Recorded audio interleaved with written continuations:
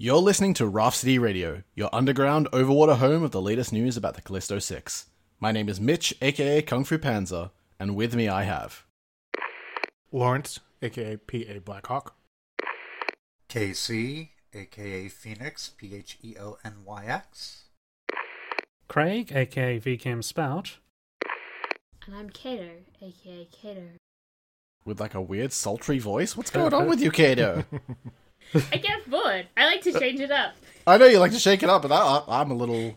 Don't you do the entire podcast in that voice? Oh, yeah. What's actually happened is right before recording, I yawned really loud and I dislocated my jaw. It was really painful. It's actually just as we were going into the thing, and I spent the whole time massaging my jaw. And that's just the voice that came out at the end of when I was like, oh shit, I have to talk now. Yeah, this we have to do a thing. That's how I sound when my mouth hurts. Oh, that's fair. Oh. So you sound sultry when your mouth hurts. After I have mouth surgery, I attract a lot of people, a lot of attention that I cannot really follow up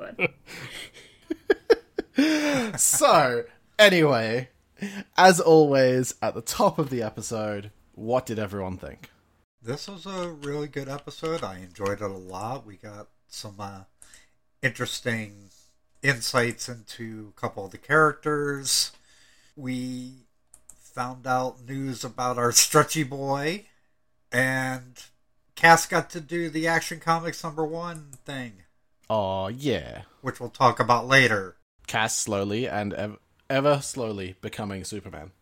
Laser eyes. Just laser eyes. They're coming. I want laser eyes so badly, you guys.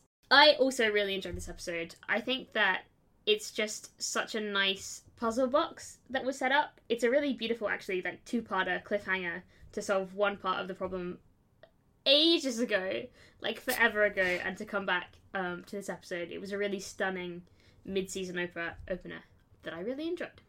It was classic superhero stuff. Save the people on the bus from falling out of the sky. Yeah. And then the, not so standard superhero void monster stuff. I think that's pretty standard superhero, let's be fair. Depends on the superhero, honestly. For some people, yes. But for, most of them, no? I mean, he's a horrifying nightmare monster that feeds on your dreams. He sounds, fairly standard. For some people. Everybody has their, I guess, Mxyzptlk. Not everyone has a Mxyzptlk. He's a very specific villain. / thing. Is Fletcher really Mxyzptlk? Everybody has their apocalypse. Does he have a hat? That's the question. On some level, the question is just, does the universe have a extra-dimensional being or sort of cosmic universal threat? And the answer is yeah. At least the big two and most of the other superhero universes have at least one cosmic-level threat. Even if you go, well, realistically, how good is Honey Badger or, say, Kid Flash at solving this problem? The answer is not at all. Obviously, you're going to send your heavy hitters. But that doesn't mean they still live in a universe that has that cosmic horror problem. It's just they can't personally do anything about it. I suppose. Anyway. Let the antenna lads sit back at home. Regardless, let's have a bit of a chat about the fun, classic superhero nonsense of a bus falling out the sky. Hopefully that doesn't happen on my commute. My bus never falls out the sky. I mean, it'd be rather difficult, Greg. It would be difficult. I wouldn't put it beyond impossible for this bus company to pull it off, but thankfully not so far. Just imagining a bus just doing a little jump off a little speed bump. It's a very Blues Brothers finale kind of outcome. I do really like the bus. I think that the throwing this particular group of heroes not at villains that they have to punch, but at kind of problem-solving humanitarian crisis actually makes for really interesting use of their powers, really interesting use of their talents. Still loosely within a combat framework, but not really, that just allows you to see just a lot more of what they're capable of without sort of being limited by, okay, and now try and hit the thing.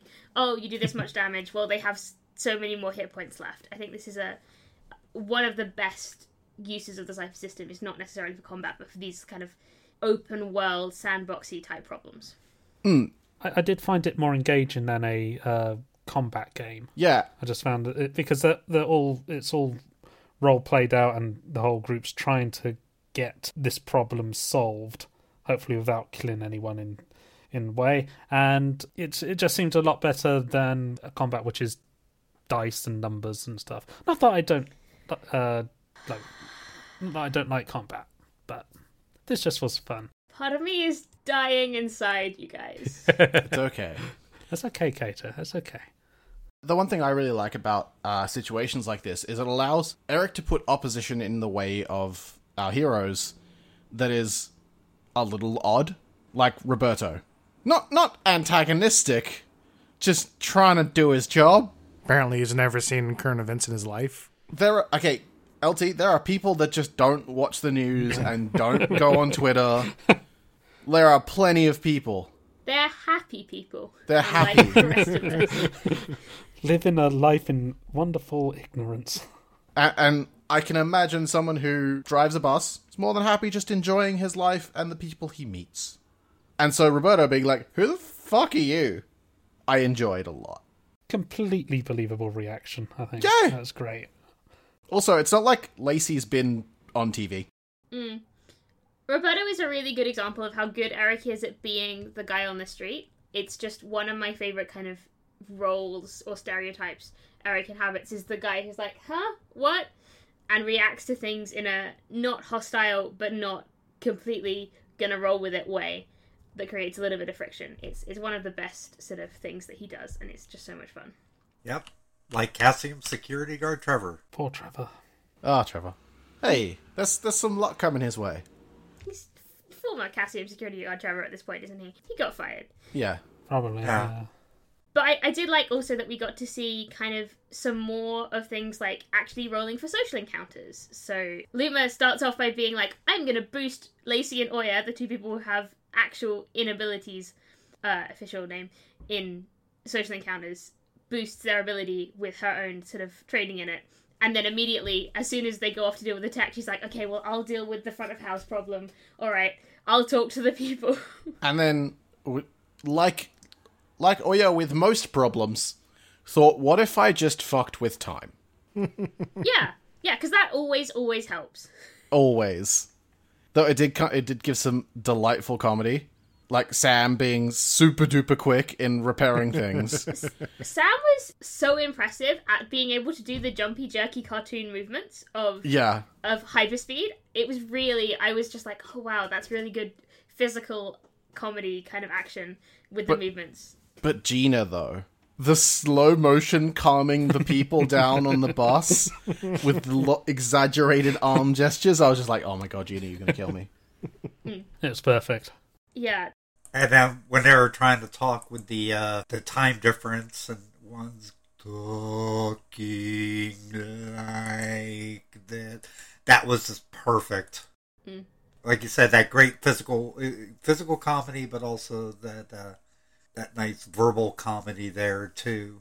And sorry, Katie, go. Oh, I just gonna say I did appreciate that they usually said things in normal speed and then either sped up or slowed down as was appropriate, because it meant that you could understand what they were saying before they went into sort of blitz response. Chaos. Yes. And then we got some good old Action Comics, Super Bloke. Before we do that, we do just have to note that Lacey was also opening just so many portals. Just so many portals, Lacey. Yeah. The interaction between Lacey's space warping and Oya's time warping will actually be important this episode, so we have to note both of those things were happening simultaneously. Screwing with time and space. Wonderful. Time and space. Oh, now I'm just thinking of pigs in space. You too? But yes, we had... Oh, so good. So yes, we had time manipulation, or shenanigans. We had space manipulation and shenanigans. I'm gonna stand by calling it space warping and time warping. Shenanigans. Warps. Warpenanigans. That silence is Kato wanting to kill me.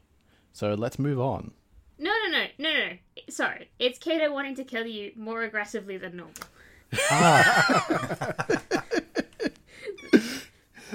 Good distinction.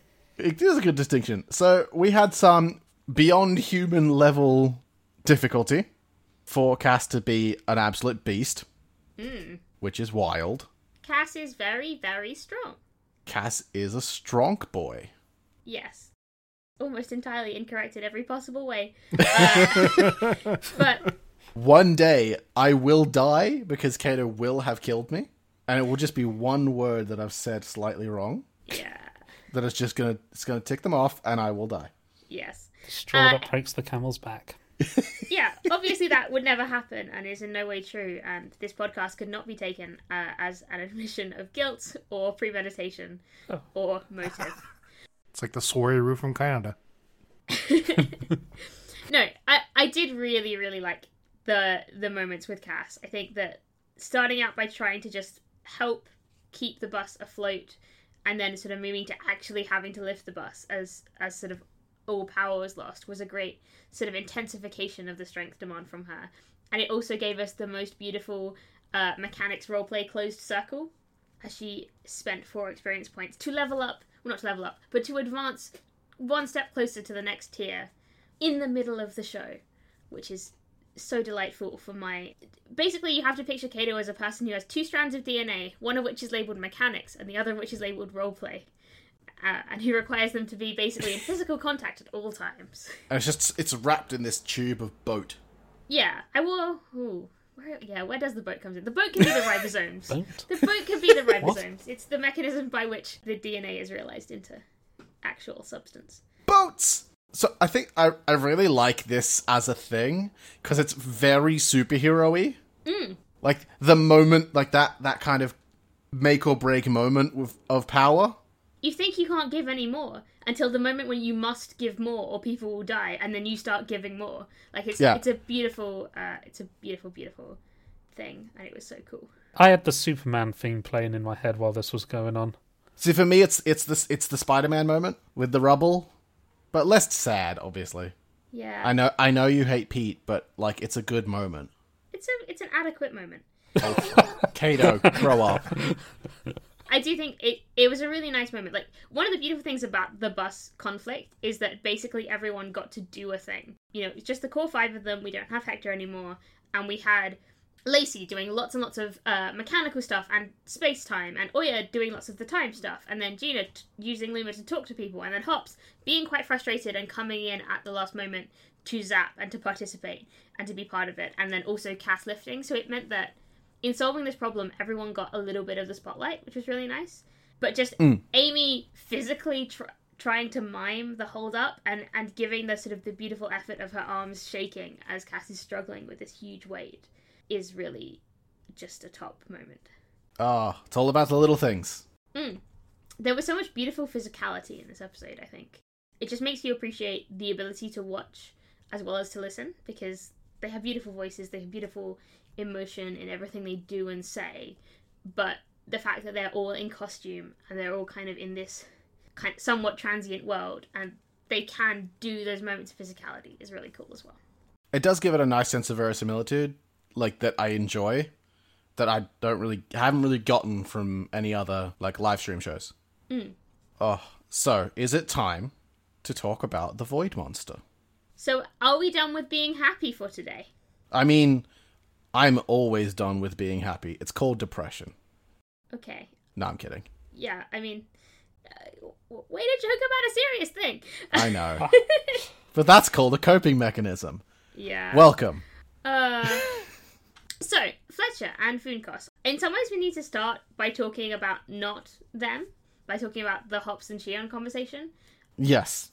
Because that's, again, like I said, everyone gets a really cool moment this episode, and lots of it is tied up with the bus, but Hops' real strength is actually coming out in the roleplay this episode with kind of, you see, the knock-on effect of losing Anton has just been so huge for Hops, and we know that, as we discussed, if Hops hadn't gone back for Anton, Anton would have had the action to get out alive, and he used his last moments to save Hops, and if Hops hadn't been there, he wouldn't have had to.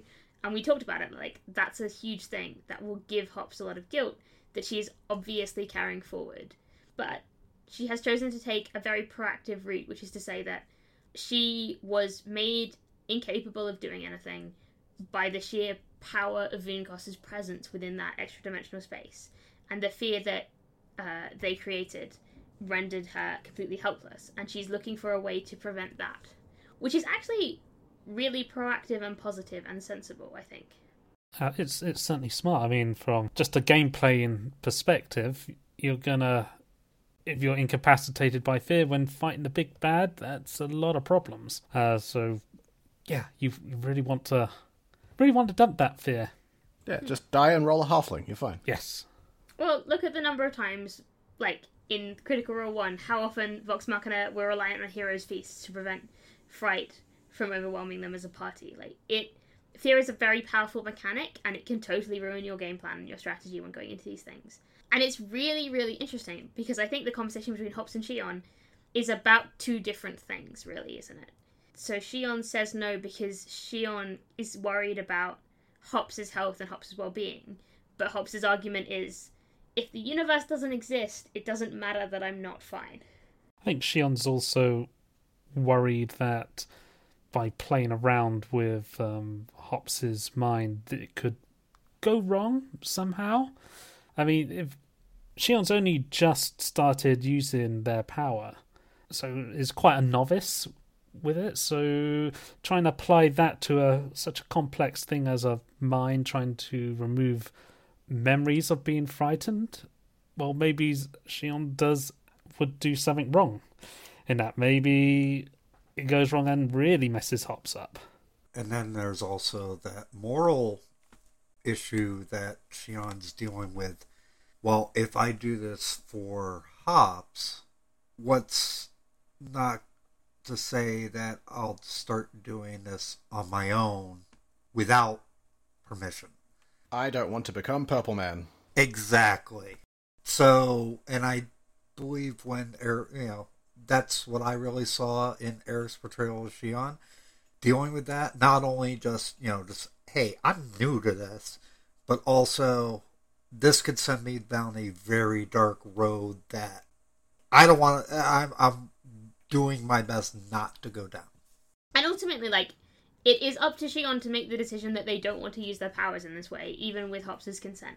I think it's very reasonable for Shion to make that choice, to make that refusal. And Shion's logic is very grounded in their therapy background, which is that, repressing memories isn't great, necessarily, and sort of trying to live in it and accept it and move past it is a very therapeutic approach towards past trauma and towards sort of to PTSD-like things. The problem is that is not actually what Hops' problem is. Hops is not necessarily going, please remove the fact that I was terrified of this person. Hops is saying, can you prevent me from being terrified again? When I get into that same situation, can you help me in such a way that I can move past it? And it's a slightly different thing, because often you have fears that come from past traumas. So, fear is a response that your brain has to being damaged. And your brain makes connections and goes, oh, I was stabbed here, so therefore this is bad. And sometimes, you're stabbed by a guy in a serial killer mask, and you make the rational connection between being stabbed and people in serial killer masks. And other times, you're, at the zoo or on a beach or with a person that you love, and your brain makes the irrational connection to something that is not related to the thing that caused you harm. So, if a lion mauls you, okay to be scared of lions, less okay to be scared of balloons, if there happen to be balloons nearby, kind of thing. But Hops actually isn't scared of Voonkost because of something that happened. It's just that Voonkost can do that to a person by physically being in the space. It's a part of who Voonkost is. It's a part of their aura. And that's not something you can necessarily therapy away in a lot of sort of in real terms, because that's not, it's a supernatural effect rather than a logical or a sort of neurochemical one. It's magic. It's magic. Magic. You need an amulet of courage, which will give you advantage on all your rolls against fear, I believe. Yeah. I don't think that's in the cipher book they're playing with. I think that the cipher list that they have is mainly bombs. That's true. And also bombs. Oh yeah, sorry, did I not say? It's bombs, and then there's some bombs. Yeah, so you just forgot that there were, bombs. Yeah, it's fascinating, because I have a lot of sympathy for Shion. I have total respect for Shion's just choice, but I also really, really, really see where Hops is coming from, which is that Hops is obviously hurting, obviously blames herself for some of what happened to Anton. But, like, Hops very clearly sees Vunkoss as not something that she has developed a fear from naturally, but as a sort of supernatural cause of fear that's part of his, like, power set. And the other thing is just, like, from the slightly more biased mechanical point of view, is that Bonnie probably knows that Hops does not have a huge amount of intel power. And so, best case scenario, there's a risk that Vunkoss's aura of frightening still takes Hops out in the final fight. And it's a real risk, if they don't have some way to combat his sort of fear mechanic, that this will become a serious problem. And, like, do you want Hops to be out of the final battle because she's too afraid to do anything? Is that a reasonable or sensible thing to have happen? Because there's a risk that you just won't be able to save, like she couldn't last time. And considering how much of a heavy hitter Hops is in the team, like, Hops and Cass clearly do the most damage. And that we may get to a point where we need to chunk the crap out of Vunkoss. Hops is definitely the highest damage dealer in the party. She's the best at physical combat as a sort of skill or asset.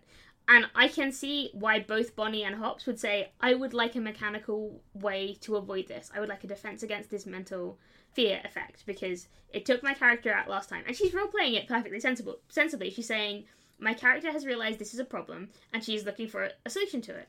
And she is getting blown back. Hops is getting blown back on the kind of, well, it's not healthy for you to repress this fear. And just as an aside, sometimes it is healthy to repress fears. There's a lot of evidence now that we used to think, and it was particularly an American psychology thing, that if you just talked about everything bad that had ever happened to you, it would have no power over you. But the move in recent psychology has actually been that you need to talk about the bad things that have happened to you when you are ready to talk about them. And sometimes your brain will shut off and repress memories that you have as part of a coping mechanism, and then they will surface sort of like years later as your brain has recovered from the trauma that originally happened. And you're not meant to anymore make a person relive every traumatic moment of their life over and over again until you feel like you've talked to them enough. You're actually meant to say, yeah, okay, like, if there's other stuff you're repressing, it's alright, it will come out when it's ready to come out and when you're ready to deal with it, in a sort of brain health terms. So actually, in some ways, Shion, although I don't think Shion necessarily knows what's good for Hops' brain as much as Hops' brain does, in some ways, suppressing a memory isn't necessarily considered as bad as it once was in pure psych terms. But, like, it is frustrating for Hops to get blown back, because Hops is kind of going, like, who cares if my mental health is crap? Like, if the universe doesn't exist next week, what does it matter? So she has a huge amount of kind of sense in going and reaching for this not entirely healthy coping mechanism. It makes for some interesting questions. And I think it is a little bit tricky because we didn't have Aki at the table. Yeah, and I think Aki had Shion refused last time. So it's reasonable for Eric to reflect that. And I think probably Shion wouldn't be worn down, but that is probably as much a reflection of Shion's uncertainty in their powers, the fear of getting stuff wrong, and their misplaced belief in what Vunkoss is, as being a sort of a mundane thing that Hops is afraid of, as opposed to a supernatural thing that Hops is afraid of.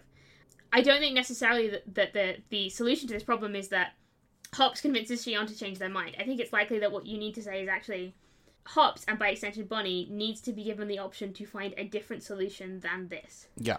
Like, is there a cipher of bravery? There would be in a fantasy campaign, but there isn't in this bomb-focused cipher list world that we live in. Or maybe there's a bravery bomb. Well, there's definitely boosts to intel-based sort of effort spends and things, but mainly they've been giving them to people like Oya and Lacey, and occasionally just using them as heal boosts. But there's nothing necessarily that would fill that slot or that problem. And I think, like, Bonnie has correctly identified it as a mechanical need they should try to fill. So, you know, time will tell whether they find a solution to this problem before the final problem. Potentially, we may even see Lacey make something. But Lacey is only allowed to make one thing a season, I believe. Oh. I know. Because Lacey makes basically artifact level objects, don't they? Yeah. Otherwise, Lacey would be too strong. Very, very powerful. So, you know how we mentioned before that Lacey did a space warp, and then Oya did a time warp? Mm-hmm. You know how, like, reality doesn't make sense in 2120. Yeah, particularly not on the moon, but also anywhere that space doesn't work. Particularly not on the moon, but also not anywhere, because they kind of made a door. Well, they didn't make a door. They just knocked a hole in half of the wall. Yeah, they kind of like just took a sledgehammer and said, knock, knock, we're home. And then Vunkos had some fun. They thinned the boundaries of reality, and they summoned a Vunkos. Oh, And wow, the Vunkos appeared. there's only one type of Vunkos. And it actually led to some really interesting news and discussion about Anton. In that, kind of Luma learned that maybe Anton could hear them if they were in the right place at the right time, and he was alive to hear them. And then Oya actually physically felt him and his presence on the other side of the boundaries. At the same time, hearing Vunkos messed basically everybody up, and as we discussed, took Hops out of being useful for a little bit. And Hops had to be collected by Oya to physically get her back and safe and out of a bus that is crashing to the ground. It kind of made for a bad time. Yeah.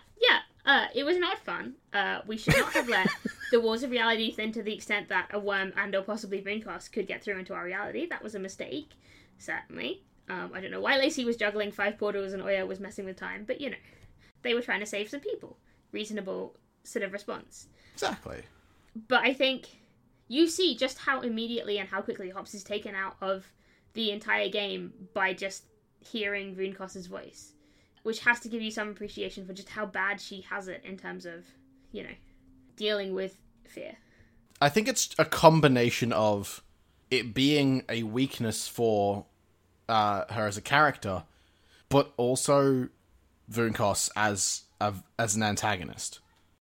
It's just this curve of like the best thing that they're good at, and the worst thing that's hers. Yeah, it's one of those things where like it is tasty, delicious roleplay. It is beautiful, and it creates this amazing drama, and we get some really nice moments between Oya and Hops, where Oya immediately runs as well from Vunkos, and then realizes she's left Hops behind and has to go back and literally apologize to be like kind of, yeah, like that messed me up. I'm really sorry that I left you behind. But it's also like, okay, but I don't want come episode 12 to literally discover that what happens is Vunkos is scary and then half the party gets scared and then they lose because half the party was scared. That would not be a satisfying end to this story. But at the moment, that would be some poor management by the players, I suspect, if that were to happen. And I think they'll find a way around it. I mean, sometimes the dice do. But like, what should they do? Because Hops does not have that much of an intel pool or much of an intel effort pool, so there's only so much spending she can do to bump her anti-fear roll, and she is in-game, non-metagaming, reaching for solutions that prevent her from being affected by fear and getting rebuffed. Kato, Yeah. I've got it. Noise-cancelling headphones. I don't think it's that his voice is scary. It's the whole, like, of him. Them, even. I think it's the whole, like, I'm a weird distortion in space-time with glowing eyes and I look terrifying. That's what's scary about me. It's not my deep and sexy voice. I am incomprehensible to your mortal brain. Yeah. So, We will, again, and like always, more information is required. It's not that more information is required, though. It's just that, like, I need the future to happen now. Those are So different what you're problems. saying is that there is information you do not have No. that you need. That is required No, that's to not process what I'm saying. this line of thinking. That's not what I'm saying at all, because the future is not information, because it hasn't been written yet. So, But the like, information, the point at which you acquire the information is in the future. yeah, but the information doesn't exist, and it might not even be information, so, like, I don't think that that's true, that that's what I'm saying, because, like... It depends if you believe in determinism or not, but that's not what we're here to talk about. No, not at all. So, we know Anton's alive, which is positive. We suspect. No. Oya spent to know that Anton was actually alive. She felt it. I know. Yeah. I know, but I'm just being... Whether he's alive and in This- a good state is another thing. Yeah. Also, dimensional nonsense. Yes. However, there is so much ambiguity and uncertainty on this podcast and this show in general that it really helps if we don't start making things more uncertain than they already are. But that's fun, Kato. No, it's not. It's not. It's really not in any way. Not for you. No, I mean, like,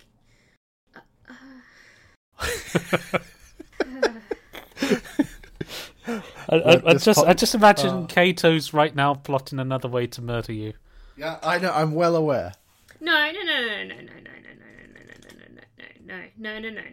Because if I murder him, then I don't get to teach him that I'm right. Whereas, like, what I'm actually doing is trying to work out a way that I can show him that I'm right. And then murder him. Be pathetic and apologising and grovelling for the rest of his short and pitiful existence. Wow. So apparently I'm gonna just, die soon. No. You're gonna die as soon as you break, and you can say that I'm right and you're wrong. Kato, you make one hell of a villain. Yeah, this is why I'm the GM. So Regardless. let's talk about actual villains that exist in 2119. So Fingos is getting just worse in every possible respect, much like Mitch.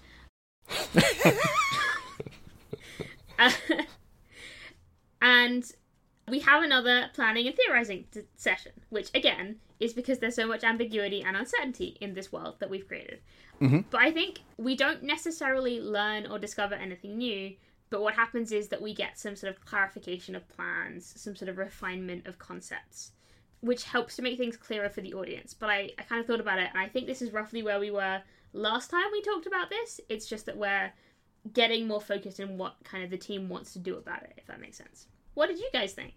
The planning and theorising certainly made things a bit more clearer for me exactly what was going on. I mean, when you're dealing with interdimensional beings, it's always going to be a bit weird, but I think this kind of helped clarify in my head. Kinda. I think in some ways this game is much more a spiritual successor to Doctor Who than it is to Urgent of Tomorrow, just because Vinkos is significantly more like a kind of Rassilon level villain than they are like, say, a random Orion with a bad time bomb for reality. Yeah. The scale of the conflict and the sort of the level of concern is very different, and much more like Doctor Who, and therefore a little bit more timey-wimey and brain-hurty in the sort of the twisty ways. Don't try and figure it out. You'll just waste time.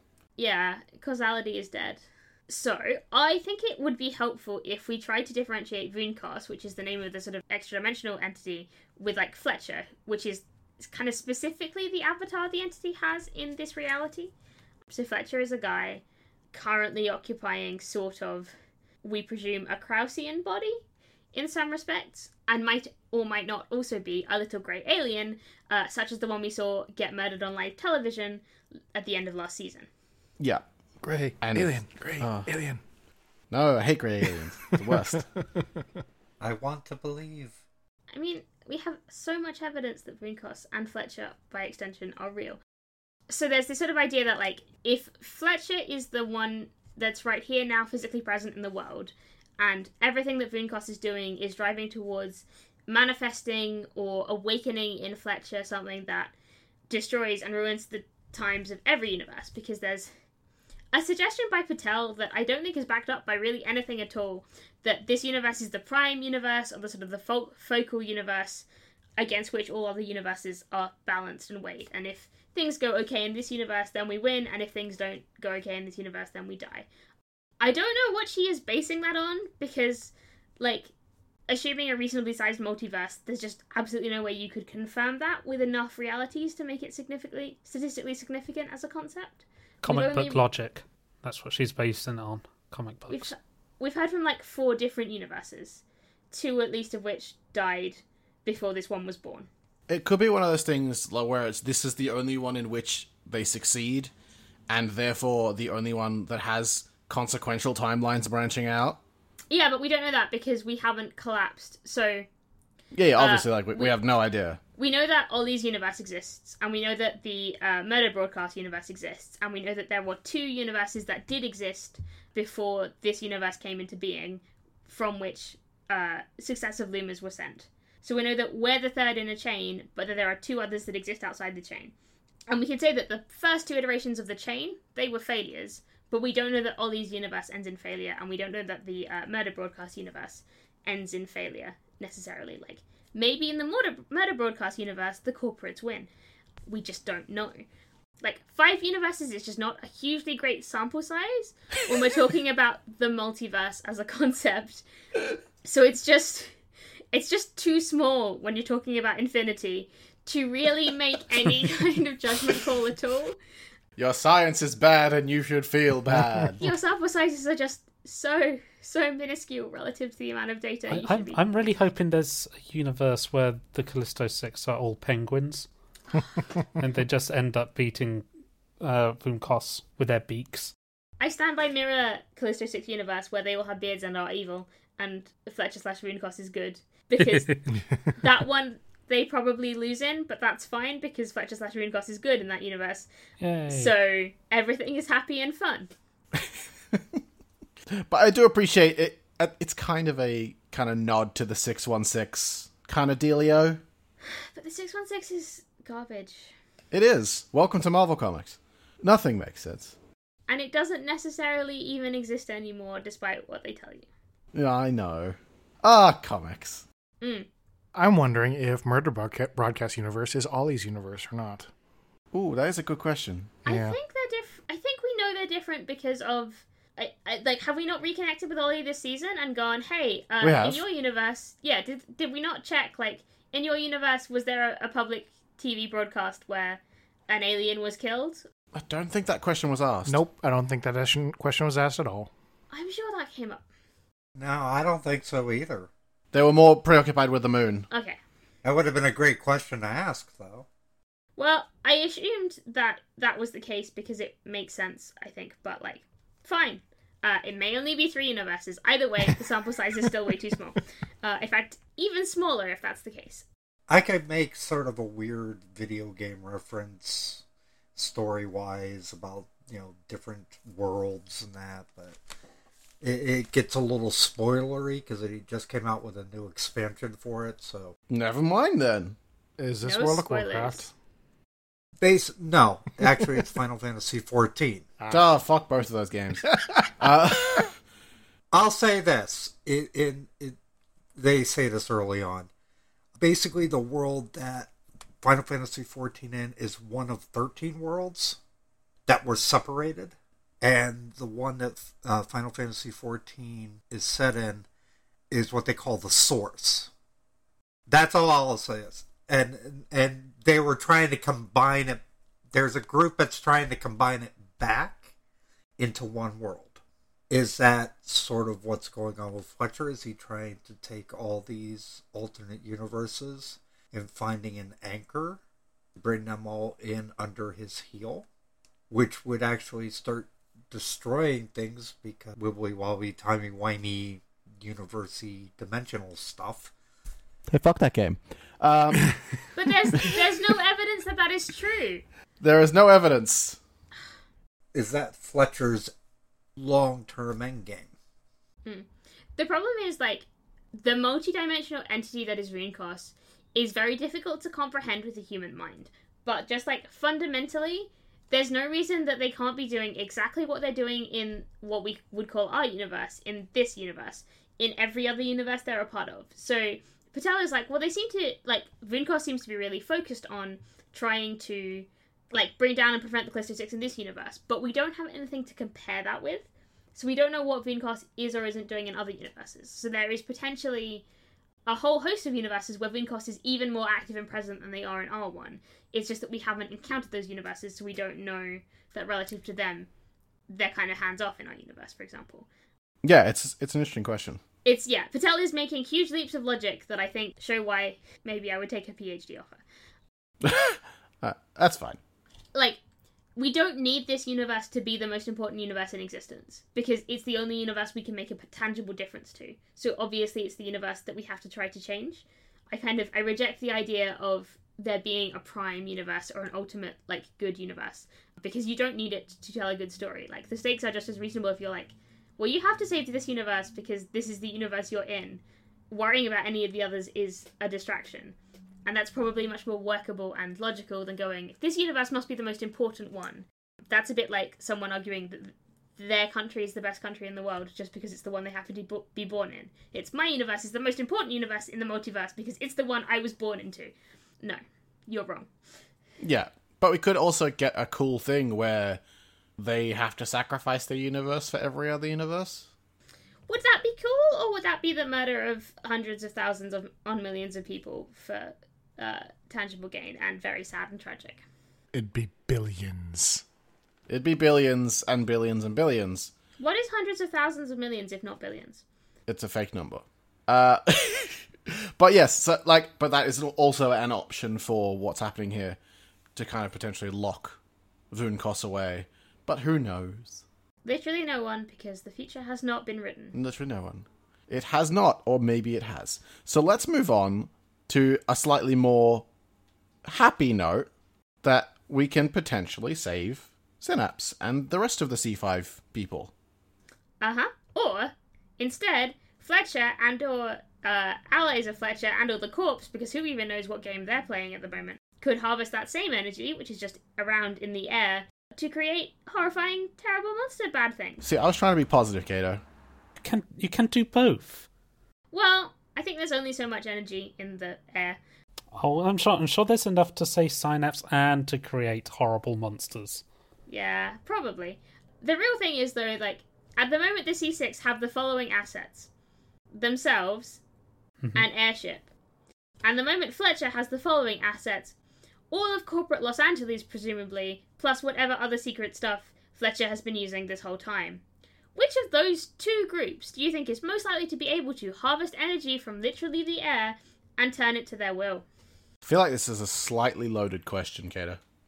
Um, I can't help to feel like you're manipulating me the way you're asking this question. I'm going to say the Corpse.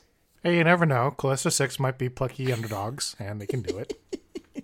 Plus, they got the best mind in this universe with Dr. Patel. Dr. Patel, who makes very, very bad leaps of logic based on very few pieces of data, whose extrapolation is off the charts. Like any good comic book scientist. I will say it was nice to see that Moonlight was actually thinking of resources correctly. They're running out of fuel, guys. Yeah, It's a bad thing. they actually mentioned fuel. Have they ever refueled before? I'm sure they have off screen, but they've never talked about it. It's like going to the toilet. It's not. You don't say anything unless it's important. True. I presume their buddy Old Man Kylan could probably help them out with fuel if no one else in the world. Yeah. Yes, but I think generally this talk was a very good one. It focused their minds on a couple of things. So yes, they theoretically can save Synapse and the other C6 people, but they all kind of went, okay, in order to do that, realistically, we have to stop Fletcher. And in order to save Anton, we have to stop Fletcher. And so the only real question now is, do they take their underwater base back and try and build up some rest and some energy before they go and try and stop Fletcher? Or do they just try and take Fletcher right away and then deal with their other problems? As far as I can tell, the way that they were hinting towards it, I think they're going to establish a base and then taking the fight to them. That's the only real question. Most of their problems have been put aside until they have comprehensively dealt with Fletcher. Mm-hmm. I will point out that we have been here before, because last season they decided to put all of their other problems aside to try and stop Fletcher. And they ended up on the moon, miles away from where they could do anything to help anyone at all, and in a horrible time warp situation where they lost a member of their crew. So, my hopes are not high for them stopping Fletcher. So what you're saying, it didn't entirely work out? No, No. They failed at their primary mission objective. Yeah. Maybe just a little bit. Maybe just a tad. So, while it does seem like the latter half of the season is going to be focused towards the theoretical goal of stopping Fletcher by any means possible, that is what their goal last season was. And in some ways we can just see how many seasons it take them to actually achieve that, given that they keep working off bad information that sends them literally off this world on a wild goose chase last time. It wasn't a wild goose chase. It didn't take them to Fletcher. It didn't take them to anything that was useful at all to stop Fletcher. Except a little bit more power. It was a domestic goose chase. It cannot possibly have been domestic. It was by its very definition international. They went to the moon. Domestic as in controlled. Different usage of domesticated. Well, domestic to this universe. it wasn't even domestic to this universe. They ended up in so many other universes. Yeah, they didn't. Yeah. Interdimensional wild goose chase. So yeah, they might fix the Fletcher problem by the end of the season, but they might again end up, who knows where, maybe Saturn, on a differently wild goose chase. Or a domestic goose chase. We shall see. And with that, you can follow the Raft City Radio podcast on Twitter, at Callisto6pod, or email us at raftcityradio@gmail.com. You can subscribe to our podcast on Apple Podcasts or the Google Play Store, and we would gladly appreciate it if you decide to leave a rating or write a review. We now have a Patreon and a Coffee. Links to both can be found on Twitter. Support us on Patreon for early access to our episodes and for some bonus content. Our show notes for this episode can be located at www.raftcityradio.com/episode/3-7. Our theme song is Cephalopod by Kevin MacLeod, and you can find his work at incompetech.com. Thank you for listening, and stay tuned to this frequency.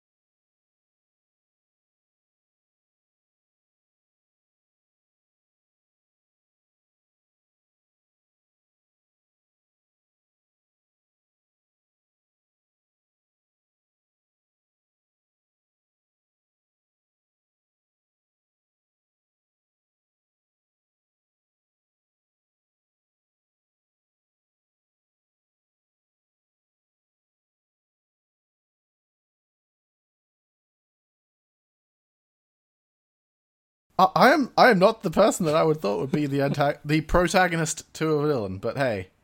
Listen. I don't think necessarily that what you are is the protagonist. Or are we to a both villain. just morally ambiguous characters?